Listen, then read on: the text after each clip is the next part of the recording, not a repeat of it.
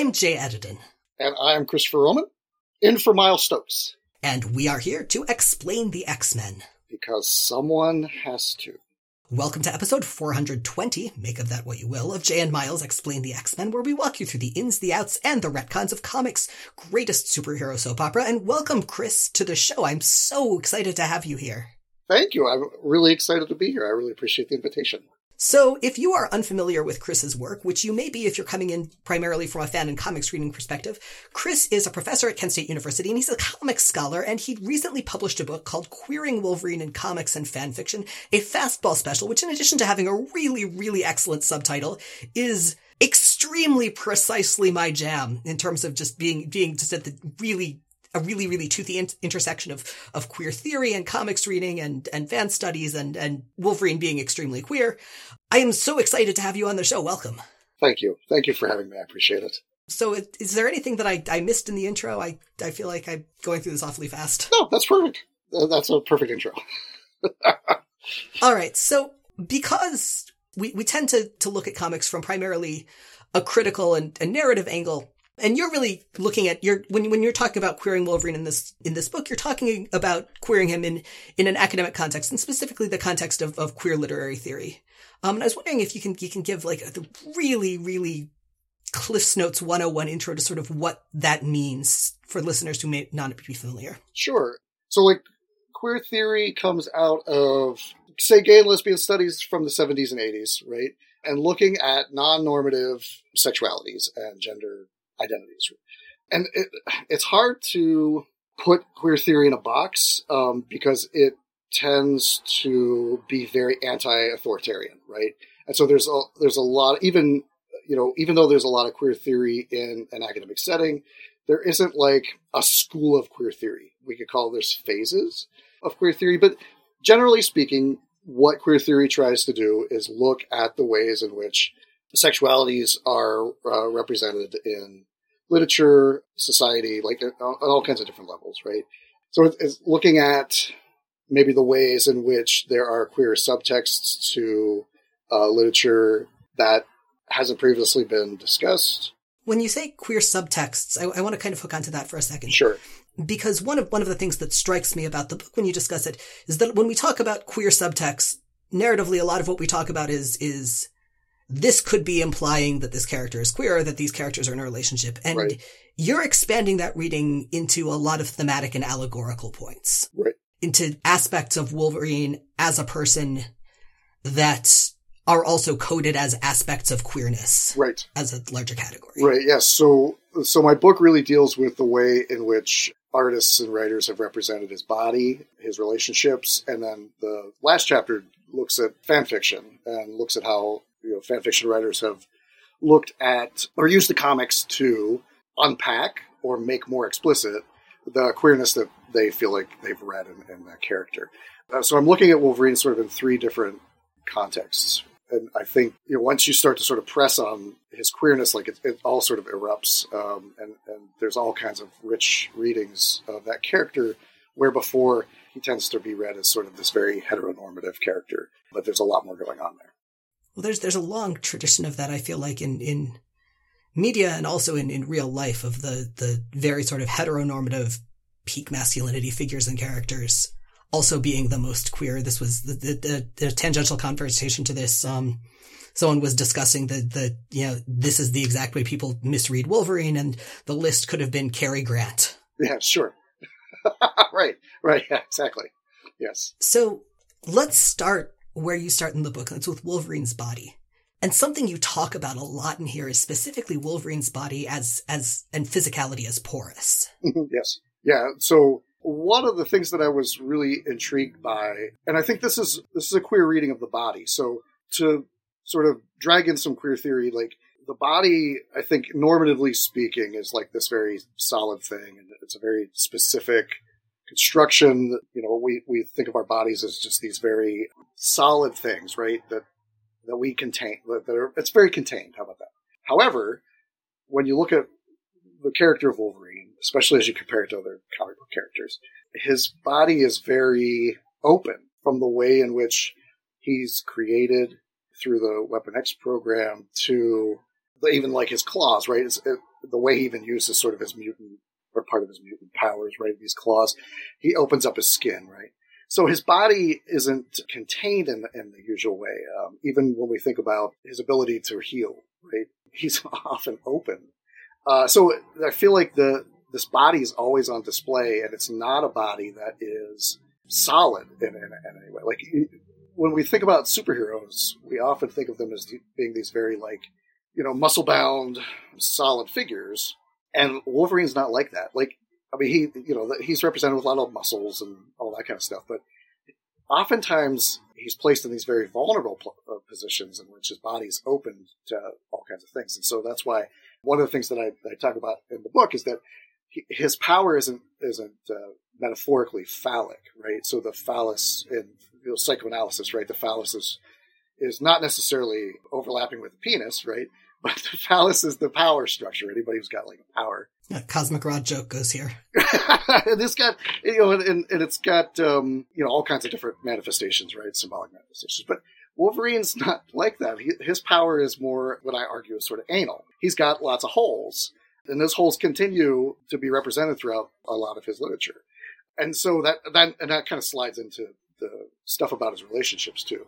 But I think that's the interesting thing about that character, is that he is often represented in vulnerable places. His power is and his body's very open. The way the adamantium is put into his body is very open. So it's like he's not a closed body, and he never has been. And so that really got me thinking about how to talk about him queerly, because it's kind of different than other kinds of superheroes that we see. Yeah, we think of superhero physicality is sort of defined by durability, or at least the illusion of durability. Right. And Wolverine isn't durable, he's regenerative. And that's a really critical distinction. And that seems like, honestly, like in those ways, his physicality seems like a very, very direct parallel to his sense of self and his identity, and the ways in which he's likewise been consistently historically vulnerable in terms of memory and in terms of identity. Right. And I think that's the other thing that's really interesting about this character, is that he's always in process. He's never fully a being. Like, you know what I mean? And like, I hate to compare him to like someone like Captain America, right? Like, I feel like Captain America, like, he's very solid. Like we kind of know him. Like, it's not hard to kind of latch onto him or something. And I feel like that's the interesting thing about Wolverine. He's like, despite his ubiquity in comics, like, he's still very slippery because of, like you mentioned, like the memory stuff. Like, there's still stuff he hasn't been able to recover about himself. He's still figuring out things like, for like how to be a parent, something I bring up at the end of the book. He's still like connecting himself with different kinds of kinship structures. So he just is not like I think that's what makes him kind of intriguing, is that his identity is always in process, and we're always learning something new about him, which makes him kind of like, I think again, it sort of makes him kind of queer in that sort of superhero vein. It's funny, you mentioned that as being the case despite his ubiquity, and it's something that I think of as specifically being a byproduct of his ubiquity, that he's being perpetually rewritten on a scale that most characters never really come close to. Yeah, I agree with that. When I say his ubiquity, I think he's just on every team. Yes. Right?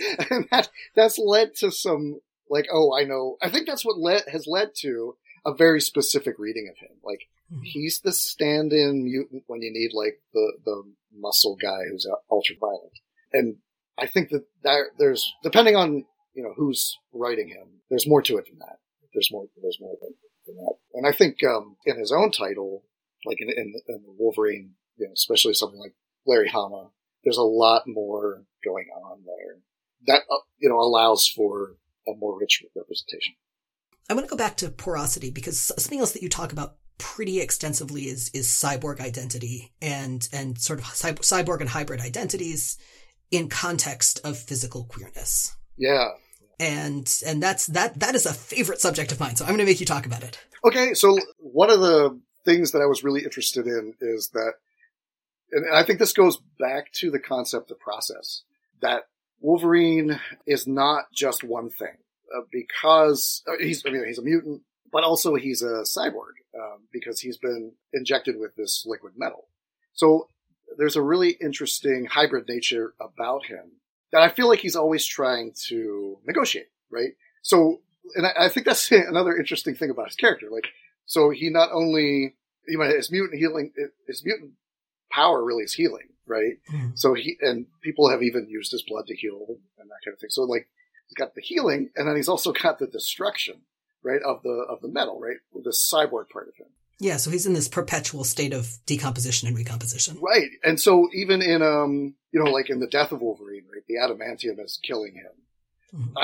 I'm really interested in that tension between this destruction and healing, what we call reconstruction, right? Destruction, reconstruction. He's trying to always negotiate those two things. And so I bring in Donna Haraway to talk about the cyborg because there's sort of the one perspective on sort of cyborg culture in which the cyborg is dangerous and the machine's going to kill us. But her argument is basically that humans are already cyborgs in a lot of different ways. We wear contacts and hearing aids and pacemakers and things like that. So we are not just made up of flesh, but, other parts, right? And so how do we negotiate those things? And how do we rethink what we are as human beings when we're made up of all these different parts? And so I think that's an interesting reflection of humanity that Wolverine kind of encompasses, is this sort of, I've got all this metal in me. I've got this mutant part of me too. And how do I negotiate those two aspects of myself? And I think that that's another example of the ways in which he's always sort of in process, figuring himself out. He's not a stable character, and that's what makes him interesting. And I think, none of us are stable, right? We're always changing and functioning. So I think that that's something else that really draws me to that character. Yeah, it's funny. This struck me when I was reading the book, and you discuss it briefly toward the end. But as you're talking about specifically Wolverine's physicality and relationship to his body, these strike me as extremely, extremely trans readings of the character. Oh, yes. And I will fully admit I did not do a full trans reading. And in fact, I invited other scholars to do a trans reading of Wolverine, because trans studies is, comes out of queer theory, but is different than queer theory. So I'm looking at, the ways in which he's non-normative, and I'm looking at the ways in which he's creating kinship structures that are different than heteronormative kinship structures, like something like the Fantastic Four, where I think a trans reading is actually its own subject. So in the conclusion of the book, I talk a little bit about trans readings, and I think that there's a lot of on social media, there's a lot of headcanons that Wolverine is trans, and they're fantastic readings. But I just kind of dip my toe in that. But that is like a subject for a whole another book. So you mentioned just now kinship structures, which is the second sort of large section of the book, and the thing that I kind of want to spend the bulk of this conversation on, mm-hmm. because it's fascinating, and it's something that's both a really, really fundamental aspect of Wolverine's characterization and something that tends to be overlooked when people give the elevator summary of the character. Yes.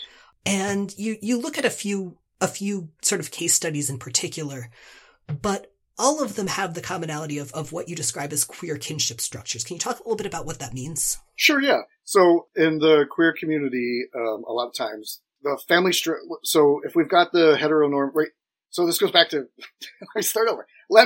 So it goes back to some of the basic tenets of queer theory in that, like, we're looking at non-normative structures, right? So if the norm, quote unquote norm, is the heterosexual family, right? A male, female, 2.5 kids. Then anything that kind of goes outside of that normative is the non-normative. And so queer theory is interested in the ways in which people create non-normative kinship structures, right? So they call them kinship structures because it's not biologically based. Mm-hmm. So Wolverine has a lot of those kinship structures. Yeah. He develops them with a number of young mutants, and I list them, a lot of them in the book, but my main, bulk of that chapter is about Kitty Pryde and Quentin Quire and LCD. I have 3 different case studies in that chapter. But it's really interesting to think about other ways in which we form community, mm-hmm. that there isn't just one way. And so, what we might see represented on television and even in literature and in comics too, just that basic, heteronormative family structure isn't, always the answer. Right. There's all kinds of different structures that do not necessarily need to be based in biology.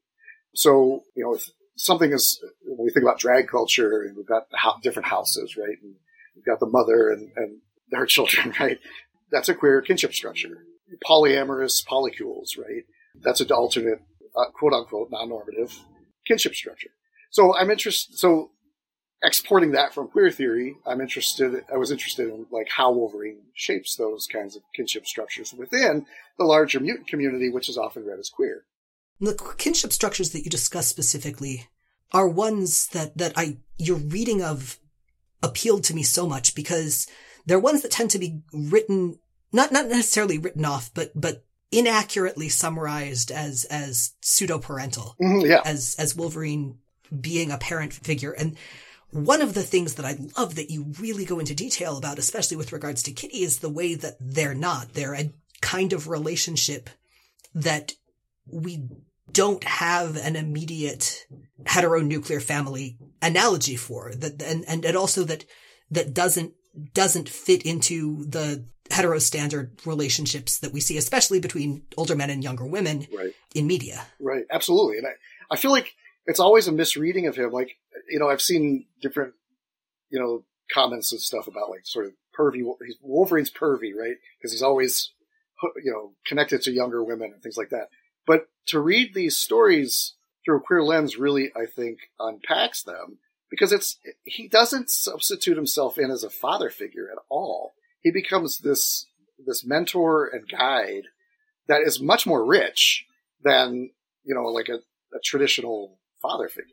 And that's what's really fascinating. Like, when you're doing these kind of queer subtext readings, like these things get unpacked. And that's a really awesome thing about Kitty Pryde and Wolverine, that miniseries, is that arc is really fascinating and looking at the ways in which he refuses to substitute himself as another father figure. And there's that whole story is like rife with father figures. Xavier and her own father and Ogun. And so it would be very easy. And I think it would have made the series unsuccessful if he would have just placed himself in as another example of another father, right? Just taking care of her. And, they're their little thing, right? And he doesn't do that at all. He refuses that and cultivates her own sense of self. And so I think that's what's interesting about, his enactment of queer kinship is that he refuses to just be like, Daddy Wolverine, like he really refuses that, to be much more of this like kind of queer guide saying like, okay, look, you belong to this mutant community, but that doesn't necessarily mean you have to erase who you are. There's all kinds of different ways to be mutant/queer. And so let me help you through that. Right. And that's what's really fascinating about that character. He's done it again and again and again. And I would kind of argue that that's what's been kind of missing from recent Wolverine stuff. Like he's really kind of missing is sort of the mentorship part of himself. It's not connected to anyone strongly like that. A little bit of Quentin Quire, I think, but not as much as we saw before. And I think that that's really one of the another ways in which that Wolverine is queer, is that he's really developing these relationships.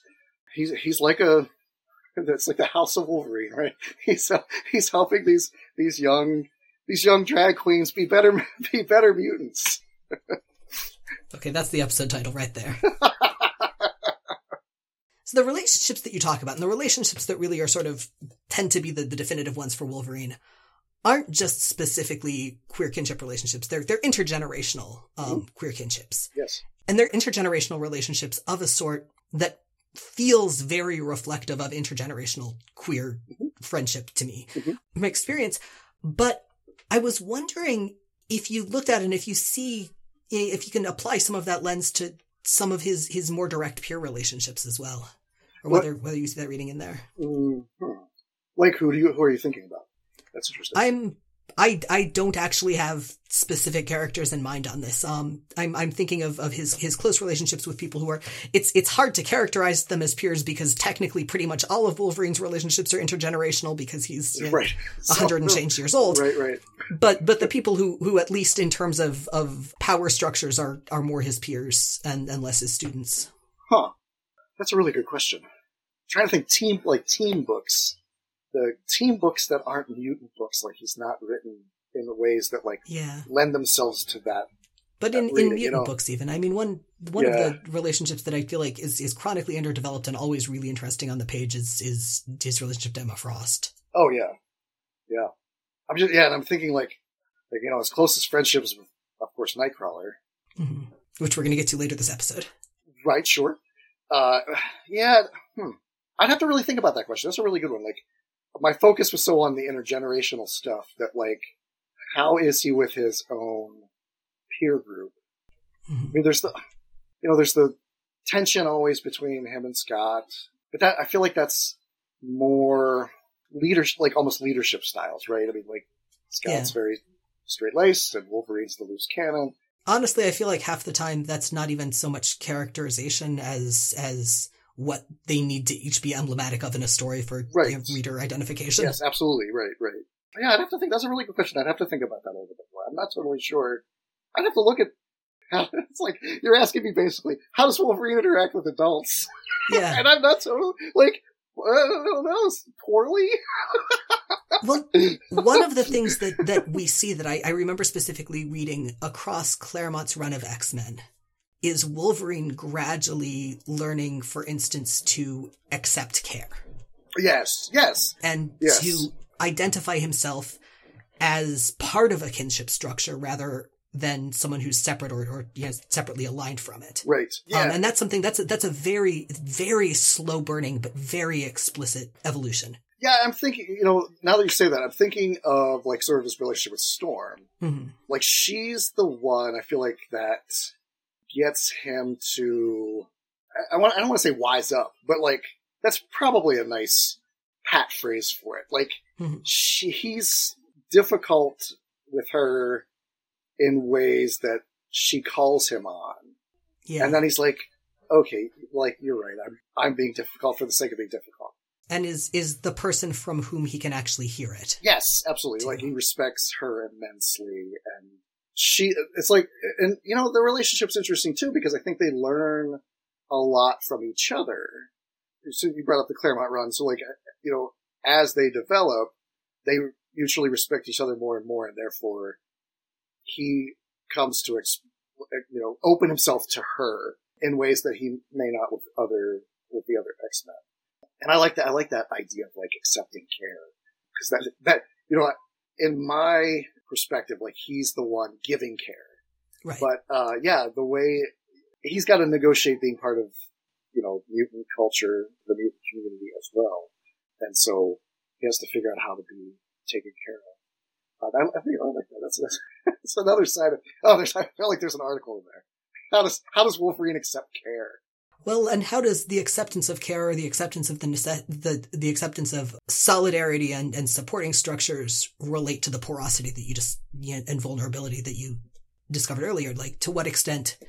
Because you can say that's about his relationships with other people, but it's also about recognizing he's a character whose approach to the world is one that's focused on identifying himself as regenerative rather than vulnerable. Mm-hmm. Okay. And I think his gradual entry into and really membership in the mutant community and the X-Men specifically involves some degree of acknowledgement that vulnerability is an aspect of his identity.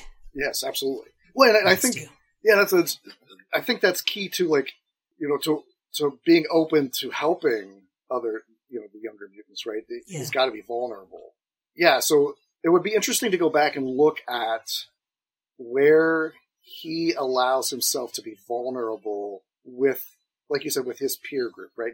Not the younger generation, because I feel like, there's that missing piece, right? That he's got to find that vulnerability somewhere in order to be able to enact that for the next generation of mutants, right? That he mentors. And I think, as well, that's one of the excellent parts of his mentorship is his vulnerability, right? Yeah. So again, he's not an authority.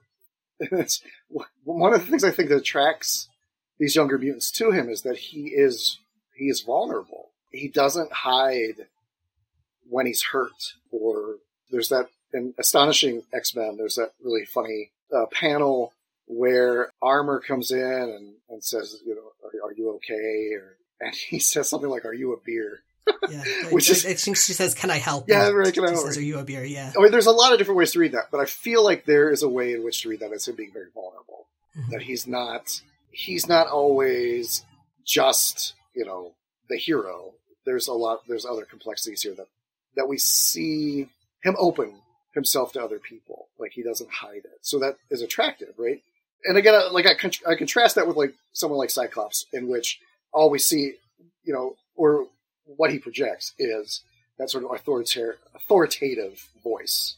Well, and who's very much built a character that's about the illusion, or at least, the persistent enough lie that people don't challenge it, of invulnerability. Right, absolutely, right. And and then Wolverine gets challenged all the time. Like, people call him on his stuff all the time. So that and they're comfortable doing that, despite, like, he's supposed to be so dangerous, and what I do is not very nice. But, like, people are attracted to him, despite himself. And I think that makes him, that's one of the ways in which I think he's a really good mentor. Like, you see that he messes up too, and it's okay, and that's, and he gets through it, and that's a guardrail to follow. So I think that's what makes him, again, an interesting creator of kinship structures. So this segues kind of elegantly into the final section of the book, which we sort of teased earlier in the conversation, which is about fan interpretations of his relationship with Nightcrawler. Yes. Very sexy ones. Yes. So I really looked at, I really read a lot of porn, basically, in that chapter. And that was a lot of fun and really fascinating to see how often their relationship becomes an S&M relationship. And so I was really interested in how fans took Wolverine, especially in terms of reading him as sort of hyper-masculine, and made him into the submissive. Example after example after example. And so that was sort of, I was looking for, when I was reading these stories, I really cultivated stories that really exploited that. And those were really fun stories, and really, I was like, oh, so we're going to go there. And so that was, I feel like S&M sort of opened the character to another way to look at him, like another way to look at his vulnerability, was thinking about him in terms of S&M scenarios. So, aside from the absolutely irresistible opportunity to use the word tail fucking in an academic text. Tail fucking, that's right. What led you to Nightcrawler specifically? So I was really interested. I'm really fascinated by their friendship. Right? So they've got this very long documented friendship. It's really deep. And when I wasn't fully sure where that chapter was going to go. So when I did a search, I found all kinds of different sites that dealt with their relationship. So, if you go to Archive of Our Own, there are tons and tons of X-Men, fan fiction. And I think there might even be more, like, Cyclops, actually, fan fiction. I forget the numbers, but Nightcrawler's a pretty close second. This is in terms of characters paired with Wolverine? Yeah, characters paired with Wolverine, yeah. I mean, it's all over the place. There's Wolverine Colossus fan fiction. There's Wolverine, of course, Wolverine Jean Grey fan fiction. He's paired up with everybody. But what I found was that there was a passion to the Nightcrawler stuff. And there's also, like, so not only is there all kinds of stuff on AO3, but, like, there's its own website. There's a Logert website, which is Logan and Kurt. So, sorry, their ship is Logert. There are ship names that are sort of succinct and perfect and make sense to me, and there are ship names that are just like, okay, I get that that's the portmanteau, but Yes. Wow. Yeah, that one's. That's my favorite ship name ever is I'm going to tangent very very briefly is the Daredevil Jessica Jones one, which is Mess. That's perfect. Yeah, that actually is perfect. All right, so going back. Yeah, there is just devoted to Kurt and Logan stories. There's a Logert, I think it's like Logert.net, and there's a bunch of stuff on Tumblr. But AO3 is like the big deal. Mm-hmm. Well, and AO3 has the really organized tagging system, right? Which and makes it, which is just yes. research catnip. Yes, absolutely, and super helpful because you can just put in, Wolverine, Nightcrawler, BDSM, and it focuses for you. So anyway, friendship has always been something I've been particularly interested in, and I think that they feed off of each other in all kinds of fascinating ways. The way that they look at the world, just the ways in which one can pass and one cannot, in terms of being a mutant, the sort of dashing romance of Nightcrawler and the sort of, beefy slab of meat that is Wolverine. Like, so there's all iconic cowboyness. Yeah, the cowboyness, right? So there's all kinds of really interesting configurations. So I was really interested in seeing, like, okay, so the first two chapters of the book really dealt with sort of with subtext, and I discuss a little bit about queer baiting and comics, and fan fiction sort of rescues that. I think it really unpacks that. It says, okay, look, we all see this queer reading. Let's really explore what that means.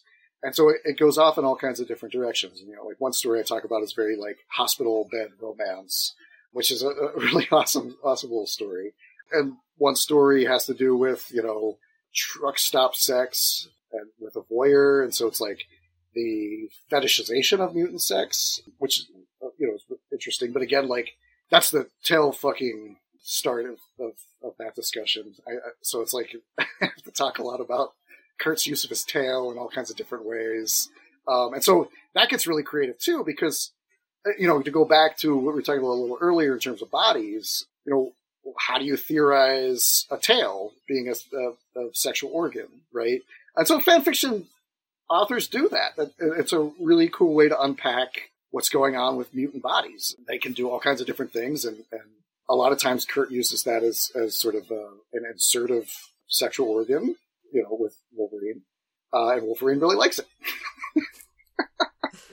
So there's all kinds of really fascinating ways in which, fan fiction authors take Wolverine and really unpack the vulnerability part of him as a submissive in a dominant submissive situation. And specifically in a consensual context, which is yes. something that really distinguishes that representation from what you were describing in the comics. Yeah, really. And it's fascinating to read these fan fiction stories too, because it feels like a manual sometimes. Like it starts with, all the consent and what we're going to do. And is this okay? And there's a one story that I talk about in which Kurt decides that he's going to play the dominant, but he doesn't tell Wolverine. And so he bites him on the nipple really hard. And Wolverine's like, what the fuck? And he pushes him off. And then they have to discuss the consent parts of it.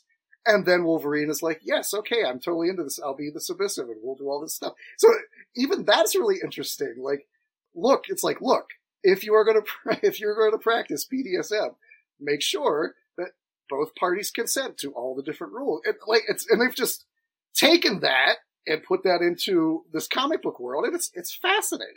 There's a whole side discussion and I think side dissertation or two on the specific representations of kink in fan fiction and ways in which it is and isn't moralized in meta discussions of fan fiction that I feel like that connects to some extent as well. Yeah, it is what they're practicing, right? I mean, you're absolutely right. There's no moralizing about it. This is good, healthy, fun sex. And this is what this is how we're going to practice it. Yes, absolutely. So Queering Wolverine is a fairly short book. You've got, these three main sections. I'm really curious about what didn't end up in there. I really would have liked to have talked a little bit more or a lot more about Jubilee.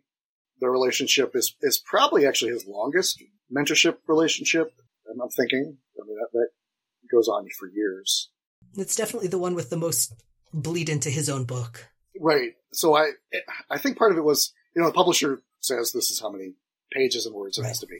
So I felt like that was almost too much to take on for this book. So that's not in there. I would have liked to have done a lot more with his children, his parenting, because I feel like there's some interesting queer parenting stuff that could have been done with him, because his relationship with his kids is not the sort of quote-unquote normal relationship. And even the way he discovers that he even has kids is later in life, and they're adults, and it's like how to even connect with them in a lot of ways.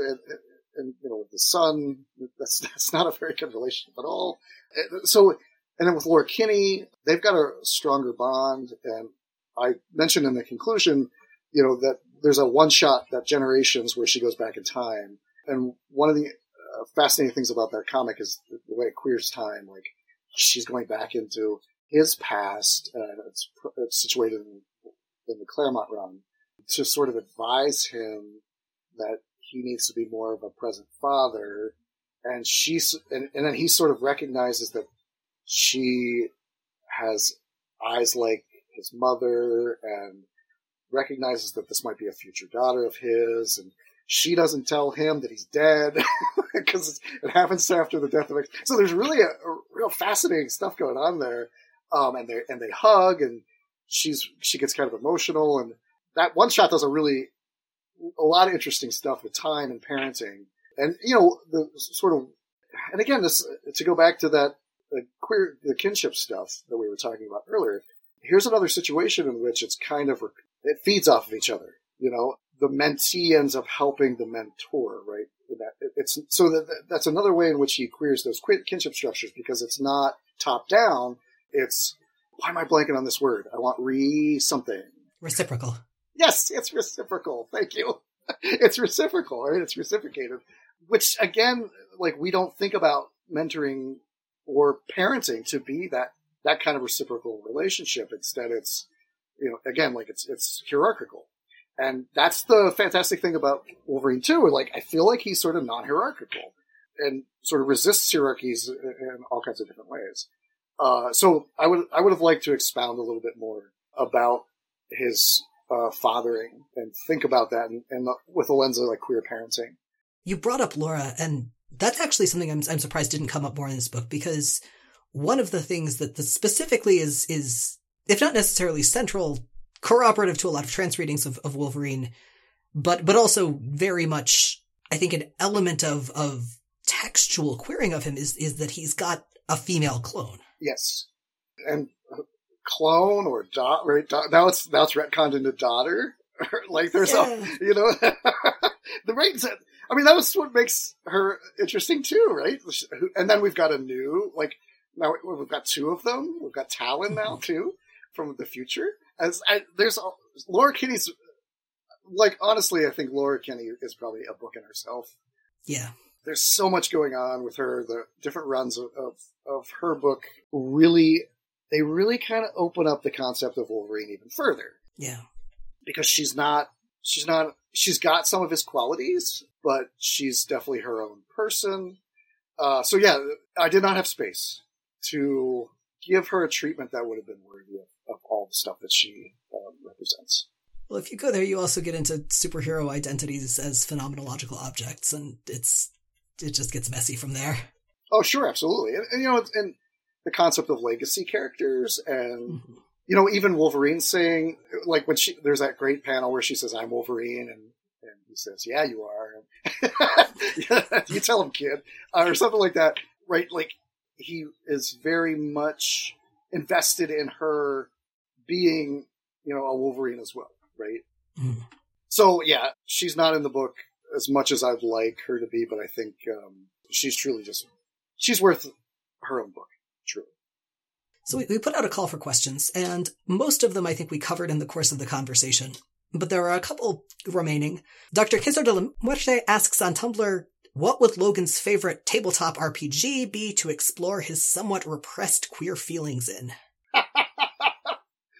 That's a good question. I gotta say, so I have trouble with this question because my sense of Wolverine is someone who would find tabletop RPGs intensely frustrating. Yeah, and I gotta say that I'm not sure that I'm versed enough in tabletop RPGs to give a good answer to that. So, I don't know. I'm for the sake of having an answer, I'm gonna say Dream Askew, but with the strong qualification that I do not feel that it is. I just don't see Wolverine sitting through a whole session. No, he's too impatient. Well, and too frustrated at the ways that it didn't line up with how things actually happen. So it definitely, like, Dream Askew is a diceless storytelling system. Okay. Which is part of why I think it would probably come off, it would probably work a little better for him than the, what do you mean I rolled a 1? This is something I can do. Right. Yeah, sure. This is totally tangential too. Like, the other thing that I really, it's hard, this isn't necessarily a queer reading of Wolverine, but just a character reading. Like, I'm really interested in, especially in like his solo title. Like, Wolverine's a reader. Yeah. Do you know what I mean? Like, there's all kinds of scenes of him, and I'm thinking about the intellectualism of tabletop games, right? And so I'm thinking about Wolverine's just, there's that tendency to think of him as this sort of like, face first into the fight kind of thing. But like, I was always struck by these scenes in which, and it happens a number of different times, like he has a very sparsely decorated apartment, but he's got like a bunch of books. Mm-hmm. And like he's not a TV guy. He's not he's not. Have you read Wolverine Killing? Maybe. Which one is that? So it's a one shot. It's by John Ney Reber and drawn by Kent Williams. Okay. In my opinion, it is the definitive Wolverine as queer cowboy poet. Oh, okay. Text. Nice. Okay. Oh, I think I've missed that one. I will have to add that to my list. It's great. I mean, it's Kent Williams, of course. It's great. Yeah, right. I love it. The way he trusts Wolverine. Yes. Yeah, the intellectualism of Wolverine, I feel like is a topic too. Like, yeah, okay, he likes big books. That's kind of awesome. Yeah? Well, I feel like that lines up with sort of Wolverine as the sensitive cowboy, because that is part of that archetype. Sure. Is like the surprisingly well read. Yes, I like that. Surprisingly well read, but he's probably forgotten it. I love, like one of the things that I always come back to is, so all of the X-Men nominally teach at the school at any given time. Mm-hmm, right. And the question of what would Wolverine teach realistically, because you get, jokey answers, and there's always he teaches the survival class and whatever, but I keep on going back to the fact that I feel like I feel strongly and instinctually that he would be a humanities guy. Oh yeah, I think he is. I think in Wolverine and the X-Men, there's a scene in which he's in the classroom, and I swear it's literature on the board. And I will have to go back and look, because, I talk about that series and the ways in which he's drawn a little bit in the book. I feel like on the chalkboard it says literature, like he truly is a humanities guy, which is awesome. Because all superheroes are science nerds, so it's nice to see. It's like science. Okay, we get it. You're all tech science nerds, da da da. But like, how about where's the literature guy? Where's the literature people? Where's the historians? It's like him and Pyro. Yeah, right. Right, exactly. Who, I don't even know that Pyro is a literature guy. I just know he writes romance novels. Sure, absolutely. So, and final question comes from Fluffy Llamacorn, and Fluffy Llamacorn would like to know if you have any recommendations, methods, theories, or sources to look into for someone about to write her master's thesis on a queer, specifically aromantic reading of several texts, including some manga. Oh, nice. So I think Ramsey Fawaz's stuff was very influential on me writing this book, and I'll recommend The New Mutants is great. Yes, yeah, I'll second that. But his new book, in terms of the question, thinking about different genres, is called Queer Forms, and looks at the 70s and 80s and tackles a lot of different genres. Talks about Stepford Wives, talks about Tales of the City, but in terms of the intersection of feminism and queer theory in the 70s and 80s, and it's the forms of queerness, how queerness was represented. That's a really great great text that I read, like, academic books you don't tend to read cover to cover. I read this one cover to cover. Yeah, that's a strong endorsement. Yeah, I was really inspired by that. So I think Ramsey Fawaz' work, Margaret Galvin's work as well. She writes a lot about AIDS anthologies. She's written a bunch of stuff about superheroes. So that's really great. There's a edited collection called the LGBTQ Comic Studies Reader. It has a few essays in there about manga. That's a really great text that just came out, and I think it's won a few awards. That's a really great resource as well. And there's a ton of different essays in there with a lot of different bibliographies too that are pretty rich to explore. Fantastic. Thank you so much. So finally, for folks interested in continuing to follow your work, where can you be found? So right now I'm on Blue Sky because Twitter is sort of circling the drain. I still have a Twitter account, and everywhere I go, I'm Professor Wolvie, so it's kind of easy to find me if you type those in. But I tend to post whatever I'm working on there. In fact, right now I'm writing about Iron Man, which is not a place I would have thought I would find myself, but I'm writing about Iron Man 2020 and thinking about artificial intelligence and the ethics of what the human owes artificial intelligence. Because the premise of Iron Man 2020 is that Tony Stark doesn't think he's Tony Stark; he thinks he's an artificial intelligence downloaded into a body, and so therefore he doesn't have any rights. So he gives up Stark Industries. So the whole comic is really an interesting allegory about what does the human owe to artificial intelligence? Is artificial intelligence its own thing in terms of a being or a self? So anyway, I'm exploring those kinds of ethical ideas there. So I'm working on revisions of that right now. But yeah, that's where I Twitter or Blue Sky is probably my social media presence is there. We'll link to those in the copy to this episode, which you can find at explainthexmen.com. And with that, Jay and Miles Explain the X-Men is recorded in Forest Hills, New York and Portland, Oregon, and produced by Dylan Higgins, filling in for Matt Hunter, who also arranged our theme music. You can find more of Matt's work at moon-talk.bandcamp.com. Special thanks to our guest and guest co-host this episode, Christopher Michael Roman. New episodes come out most Sundays on Apple Podcasts, Stitcher, Google Podcasts, Spotify, any other given podcatcher, and at explainthexmen.com. And you can check out explainthexmen.com for visual companions to every episode, with occasional exceptions like this one. Our show is 100% listener supported. If you'd like to help us stay on the air and stay entirely ad-free and answerable only to our listeners, you can check out the Patreon link at the top of explainthexmen.com. And please, whether or not you do that, take a moment to rate and review us on your favorite podcasting platforms. It really helps. Next episode, Miles will be back in the virtual studio, and we'll be taking a look at 2 Stray Excalibur tie-ins, as Colossus and Megan finally make it to Dudley World, and Nightcrawler goes to hell. Again.